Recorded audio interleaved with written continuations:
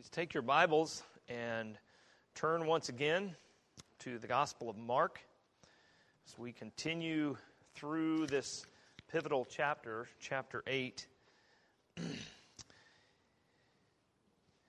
We said earlier that this chapter is an important chapter in the Gospel, and it is pivotal in that we see in it a change of direction. And from now on, Christ is traveling. And kind of this next section, some commentators call it a traveling section because, as you know, Christ's ministry has kind of been centered in Galilee, around the shores, the northern shores of the Sea of Galilee. And actually, the events of this text happen even farther north from there in Caesarea Philippi. So in a geographic sense, things are changing, but also in a very personal sense. In both of those ways, Christ is headed for the cross. They are headed to Jerusalem. Christ is headed for the cross. And that is going to be something that kind of overshadows the rest of this book and Christ's teaching. There's also a change of focus in the coming chapters. And up to this point, it has been just seems like one miracle after another. Just, the pace has been relentless in a sense. And we've seen one example of Christ's authority on display, one after the other. And in this next section coming up in the coming chapters, we'll see more teaching from Christ as he teaches the disciples how to better understand him and his mission. So if we were to say that chapter 8 is the hinge of this book, we would have to say that this text, and perhaps the one that follows that we'll deal with the next time we come together, those would have to be the pin of that hinge, because it's so important what we're about to see in this. And in our text, Jesus poses two vitally important questions to the disciples. And the response to the second, you'll know, is what we have commonly been called Peter's great confession. So let us pray and then let us read this text from Mark 8, beginning with verse 27. Let us pray.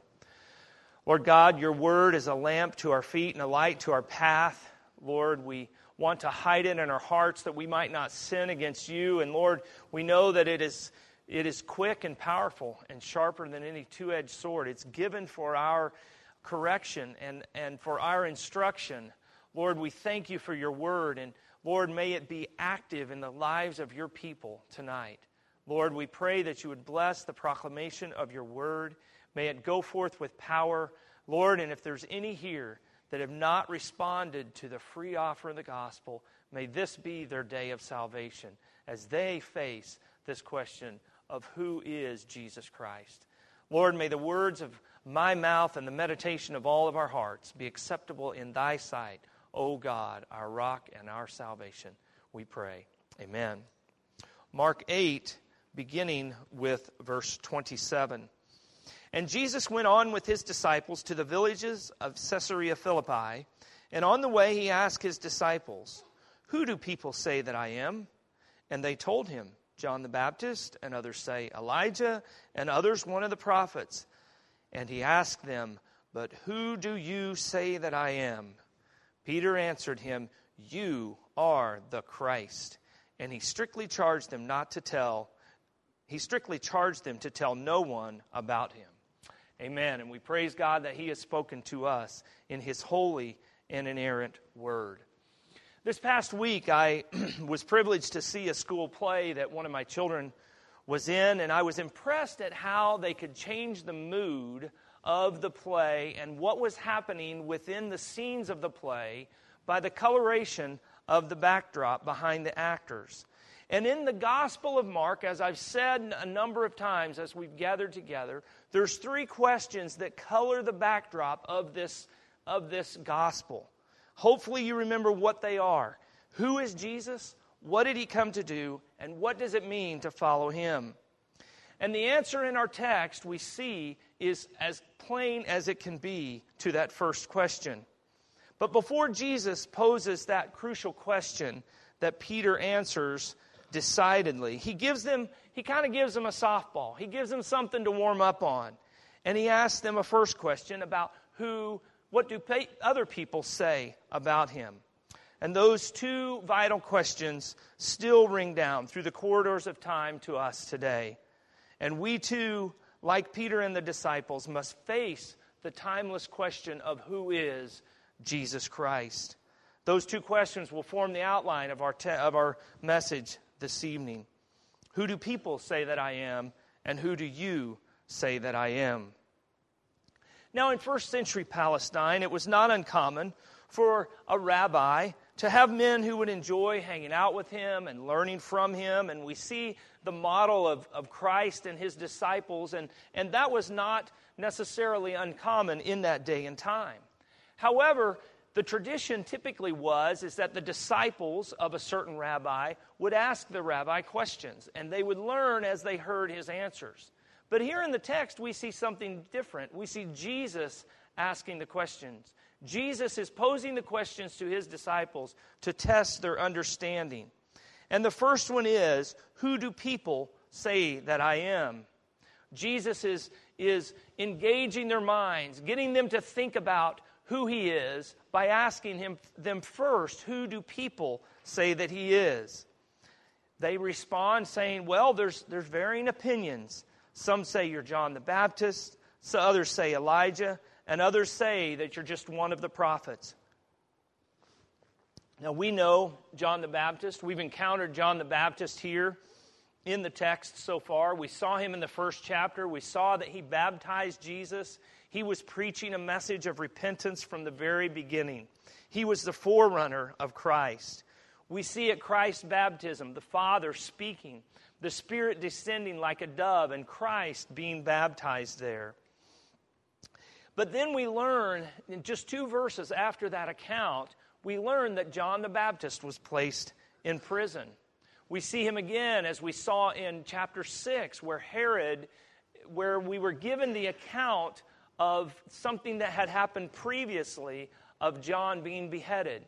You remember that account where John, Herod, in seemingly a drunken, lustful state, makes the claim and says to his wife's daughter, what would you like? And she asks for the head of John the Baptist on a charger. And he has to save face, deliver that in front of his friends. And we see the end of the life of John the Baptist there. And it's also mentioned in that text in verses 14 to 16 that Herod somehow thought Jesus was John the Baptist raised from the dead. Probably his guilt was part of that, because there was a similar message between the message of Christ and the message of John the Baptist. They had a similar message. They were rugged, and they were uncaring of what the religious elite of that day thought. So we can see that it would be natural, in a sense, to see a connection with them, and for Herod, as well as probably others at that time, to think that Jesus might have been John the Baptist. But we know, of course, he was not. The second option that the disciples put forward as what people say about Jesus is that he's Elijah. Well, again, we recognize that he was not Elijah, but yet the end of the Old Testament casts a glimpse about Elijah that if you read it in the 4th chapter of Malachi, you understand a little bit why the people would have thought that. You see there that the prophecy is given, and it's just in the next to the last verse of the Old Testament. The prophecy is given, behold, I will send you Elijah the prophet before the great and awesome day of the Lord comes. So it's saying, the prophet Malachi is saying that there's going to be someone that comes before the Messiah that heralds his coming. Now remember how his life ended. I started to say how he died, but he didn't die. He was caught up in a fiery chariot into heaven. So you think about that, and if people were a little superstitious in reading this prophecy and thinking about how Elijah was taken up and he didn't die, how they might think Jesus was Elijah. But we know, of course, he is not. We know from Matthew 11 and also in similar language in Mark 9 that John the Baptist was the fulfillment of that prophecy from Malachi chapter 4. John the Baptist was the forerunner. So Jesus was not John the Baptist and not Elijah. The third option that's put out there by the disciples of what the public opinion is of Jesus is that he's simply one of the prophets.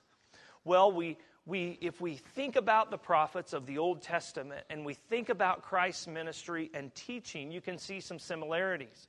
What we need to remember is that at the time of Christ's birth, there had been a long period of silence from the prophets. No prophet had spoken for 400 years. It had been 400 years since Malachi had penned those words and the canon of the Old Testament had been closed. They read the prophets. The devout Jews of that time, they studied the prophets. They sought to interpret the prophets. They memorized the words of the prophets. And yet there had been a prophetic silence for 4 centuries. Why? Well, why did they want this? Well, because the prophets revealed who God is. Highly religious Jews knew they were supposed to do it. They probably did it out of a sense of duty to the Scriptures. And devout, God-fearing Jews desired to know the God of Moses and Elijah and Isaiah and Malachi. They hungered for the words of the prophets. And many who saw Christ wondered if he was a genuine prophet on the caliber of these men. Ever since Moses had spoken way back in Deuteronomy 18 of a prophet that would come from among their brothers, the people had been looking for that special prophet that would be somehow different and one to whom they would listen to in some special way, Moses told them. There was likely much talk about Jesus and much speculation about who he was and what he was there to do. Remember how Mark has just painted the picture again and again in these accounts that we've been studying so far of these crowds, these huge crowds that followed him everywhere he went. So we see that in both the feeding of the 5,000 and the feeding of the 4,000, there were huge crowds that were everywhere. And we've talked about how that likely a lot of them were just simply there for the spectacle or just kind of out of curiosity. They didn't have a clear understanding. But we trust that there were some that were devout and some that were really trying to understand if Jesus was the Messiah, if he was the promised one. He certainly did seem to carry authority with him in a way that was carried by the prophets of old. Remember what they said. The characteristic phrase of the Old Testament prophets was, "Thus saith the Lord." They spoke God's words. And so they saw the authority of Christ and they had to wonder, what is this? He has to be prophetic in some sense. The prophets of old, they were the mouthpiece of God himself. And Jesus shared some of that authority over the wind and waves and demons and sickness and disease. He even had the audacity to forgive sins, we read in Mark chapter 2. And everyone knew that only God could do that. And all these descriptions that the disciples threw out there had elements of truth to them. Each of them might seem plausible to the casual observer, yet each of them was inadequate. Each of them only hinted at the true identity of who Jesus is. They were false, though, because they were incomplete. And it seems that in our own day, we are facing some of the same things. You think about even false religions talk about Jesus.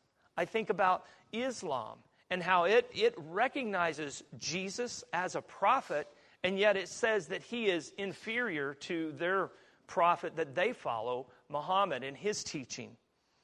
They deny that Christ is God. That's 1.8 billion people, folks. That's a fourth of the world's population that follows that. I think about liberal theologians in the 19th century and continuing to today have questioned the authority of God's Word. They started out seeking to understand Scripture in a modern, rationalistic, scientific way of thinking. And in doing so, they placed themselves above Scripture. They placed themselves as an authority and science as an authority over Scripture. And in doing so, they sought to remove any hint of the miraculous and often deny the deity of Christ. One landmark work in this movement was the Jesus Seminar of the 1970s. Some of you may be familiar with it, which claimed to be trying to find the real historical Jesus, so they said, that was supposedly hidden behind the myths and legends of Christianity, they said.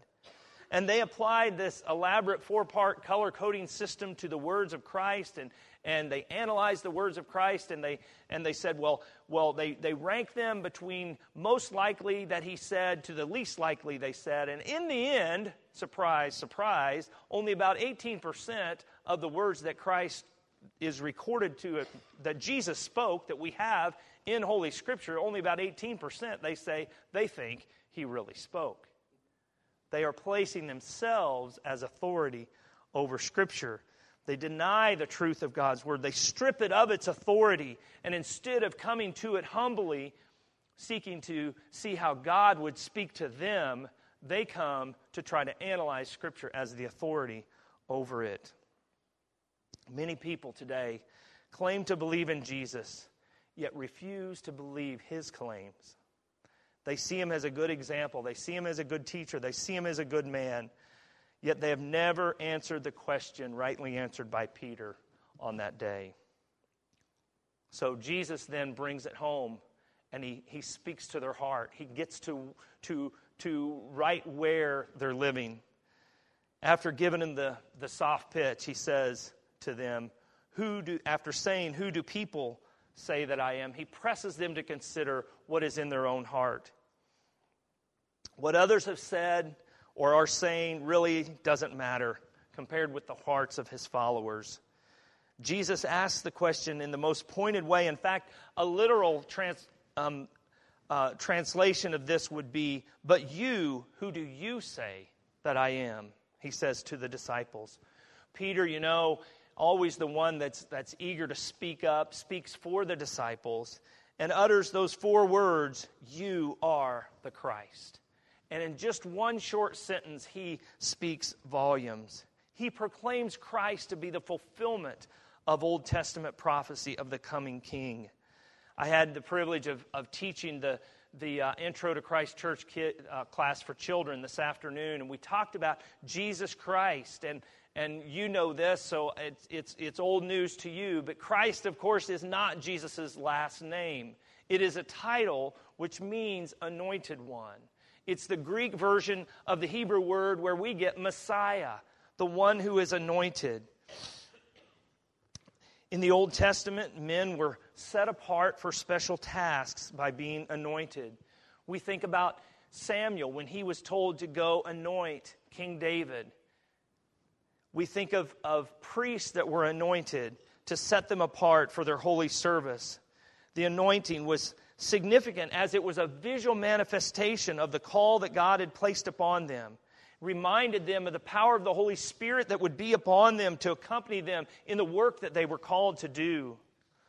And one commentator helps us understand that toward the close of the Old Testament period, the word anointed seemed to assume a special meaning because it denoted the ideal king anointed and empowered by God to deliver his people and establish his righteous kingdom. We think about what God told David in 2 Samuel 7, that his kingdom and his throne would be established forever going forward. And those who really truly understood that were looking for the Messiah. Jesus, of course, was all of those 3 offices that we've just said: prophet, priest, and king. He was the prophet. We've already talked about that, but in that he reveals God the Father to us. He speaks God's word. He shows us the will of God for our salvation. Just as the prophets of old spoke the word of God and revealed God's will, so Jesus does now and forever.